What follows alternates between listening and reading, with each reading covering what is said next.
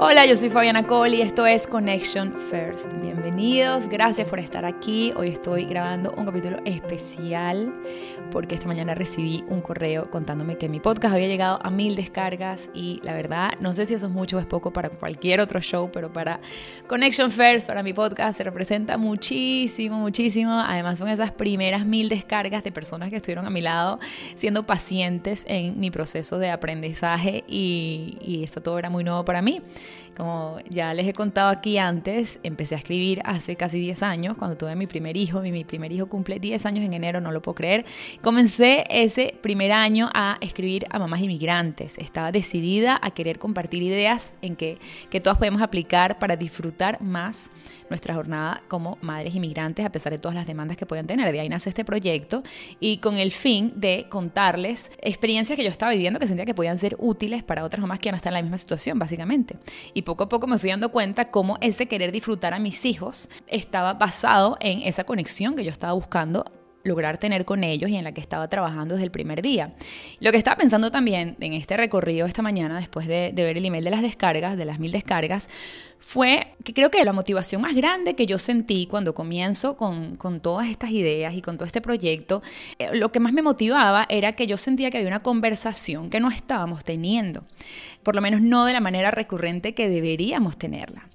Y les cuento, yo me acuerdo cuando estaba embarazada y les sonará súper conocido esto, tú estás embarazada y lo que más te hablan es la cantidad de cosas que tienes que comprar, ¿no? Te mandan la lista, me acuerdo que me llegaban millones de listas de shopping list del bebé, entonces yo ahí empecé a agarrar lo mejor de aquí, lo mejor de allá y hacías tu lista y podías tener conversaciones por horas acerca de coches o acerca de la cuna y de entonces cuánto tiempo ibas a tener el bebé durmiendo contigo y la lactancia y te dedicabas horas a eso.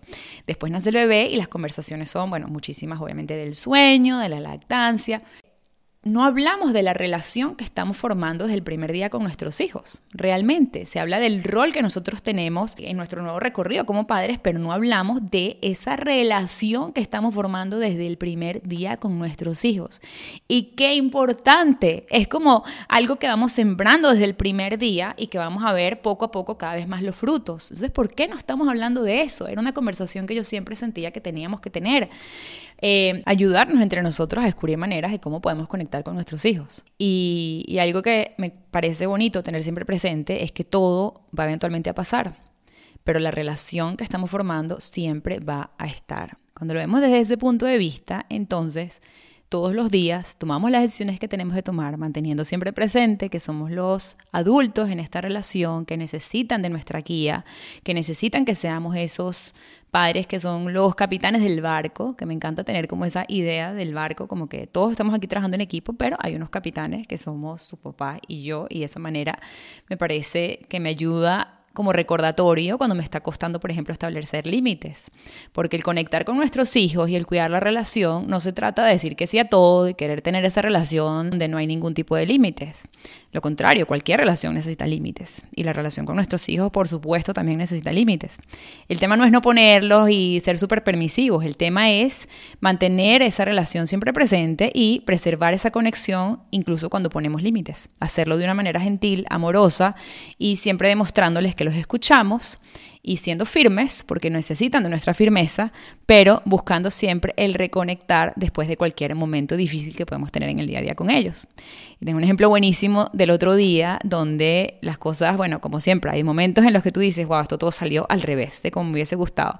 Pero el otro día me pasó lo contrario y de verdad fue como que, ok, esto fue un perfecto ejemplo de cómo busqué el reconectar con mi hijo después de una situación que tuvimos los dos difíciles.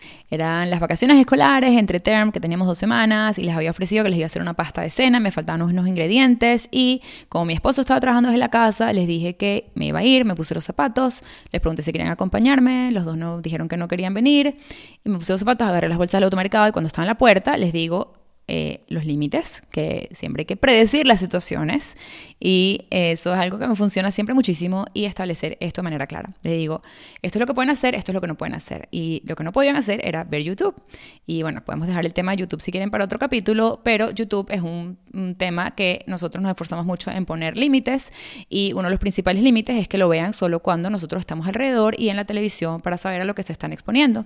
En YouTube cualquier persona literalmente sube contenido, no sabes a qué lenguaje se están exponiendo exponiendo, no sabes a qué ads a veces se están exponiendo. Muchas veces sale publicidad de cosas que, están viendo un video que se ve inofensivo, pero la publicidad que sale no lo es. Entonces, bueno, como les digo, es un tema complejo. Nosotros alrededor de las pantallas tratamos de poner límites súper claros, así que bueno, le dije que no podía ver YouTube ese día, en ese momento que yo no iba a estar, y su papá estaba trabajando en la casa, pero digamos nadie iba a estar alrededor. Y cuando le digo que no, él se me para enfrente, yo ya lista para irme, y me dice, no te vas hasta que me digas que no, porque no puedo, y empieza con su insistencia digna de él y de su personalidad, que hemos aprendido a llevar y a entender, pero puede empujar las cosas y querer negociarlas muchísimo. Entonces empieza: no te vas a ir hasta que no me digas que sí a YouTube, no te vas a ir. Y le digo, ¿sabes qué? Yo estoy yendo a comprar los ingredientes de una pasta para ustedes. Si tú no me dejas ir, no voy a ir, y el que se va a perjudicar eres tú, así que tan sencillo como que no voy. Le digo, no, que sí vas a ir, pero déjame ver YouTube, déjame ver. Insiste, y yo me voy, tú sabes, este es el punto donde tú dices, estoy a punto de decirle que sí ya, que vea lo que él quiera ver y me deje irme.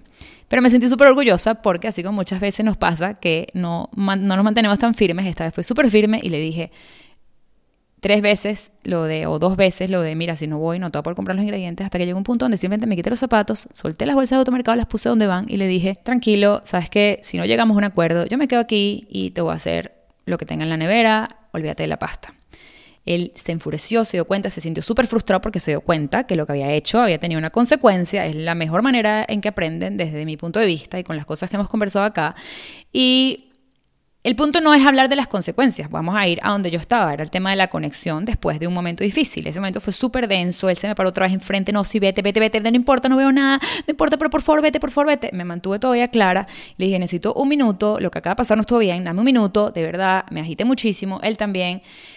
Respire profundo, en esos momentos busquen qué puede regularnos, porque nosotros los adultos nos desregulamos, así como los niños, se habla tanto de la regulación de los niños, nosotros también. Yo estaba súper desregulada, estaba pero histérica, y es en esos momentos donde tu ego empieza y la vocecita en la cabeza, tienes que regañarlo y decirle 3 cosas, y es él, porque uno tiene esos conceptos preestablecidos sin querer, donde yo estoy adulto y él tiene que hacer lo que yo le diga, y desde mi intención siempre es el entendimiento y que habrán consecuencias, pero siempre lo mismo, manteniendo esta conexión y la relación siempre teniéndola presente. O sea, en ese momento simplemente le dije que me diera un minuto, me calmé, mantuve mi límite claro, le hice unas lentejas que era lo que tenía de cena, no hubo pasta, no di mi brazo a torcer, pero lo que hice, y es al punto al que voy, es que al rato, cuando ya yo estaba más calmada y él también, fui a hablar con él. Y recapitulamos juntos lo que había pasado. Y le dije, lo que pasó fue súper mal. ¿Cómo te sentiste tú? O sea, eso fue horrible lo que pasó antes. No me gustó para nada. O sea, de verdad, lo que hiciste es pararte enfrente mío. O sea, ¿qué fue eso? ¿Qué tú sientes que pudo haber pasado mejor? Que siento yo que ha podido pasar diferente. Y fui súper clara en ese momento, pero buscando el reconectar con él. Buscando que él sintiera que yo lo había escuchado, que yo sabía que lo que había pasado, él tampoco se había sentido orgulloso. Él tuvo un momento en ese momento el espacio para disculparse conmigo y lo hizo. Y el conversar hace que los dos tengamos ese espacio y que las cosas se restablezcan y nos podamos volver a conectar. Entonces en ese momento yo sentí que había sido un buen resultado de lo que les estoy contando, de que somos los padres, somos los guías, establecemos límites, pero el mantener esa relación y esa conexión siempre presente. Justamente esta conexión que estamos intentando lograr todos los días con nuestros hijos nos va a ayudar a entenderlos mejor. Y al entenderlos mejor, vamos a reaccionar mejor, vamos a poner nuestras expectativas en un mejor plano en términos de qué esperar de cada situación de ellos, y vamos siempre a ir mucho más allá. Y esta es una de las partes que me parece más bonitas de la conexión con nuestros hijos, que cuando somos padres que estamos trabajando en nuestra relación y en conectar con nuestros hijos en el día a día, lo que se está intentando al mismo tiempo es entenderlos, entender el por qué, ir más allá. No simplemente tratar de arreglar una cosa que está pasando, sino ir profundo y ver todos los aspectos posibles que pueden estar afectando en esa situación. Cuando nuestros hijos tienen una pataleta, en vez de entonces reaccionar abrumados y decir no está pasando nada, ven, muévete, como padres conectados, padres con conexión, lo que estamos intentando es entender qué le está pasando. Quizás yo estoy sufriendo porque mi hijo me está haciendo una pataleta en el medio del automercado, y qué horrible que mi hijo me esté haciendo una pataleta en el automercado y tú estás súper agobiada, pero piensa que quizás él está sufriendo. Llegaría a decir que seguramente el que más está sufriendo es tu hijo.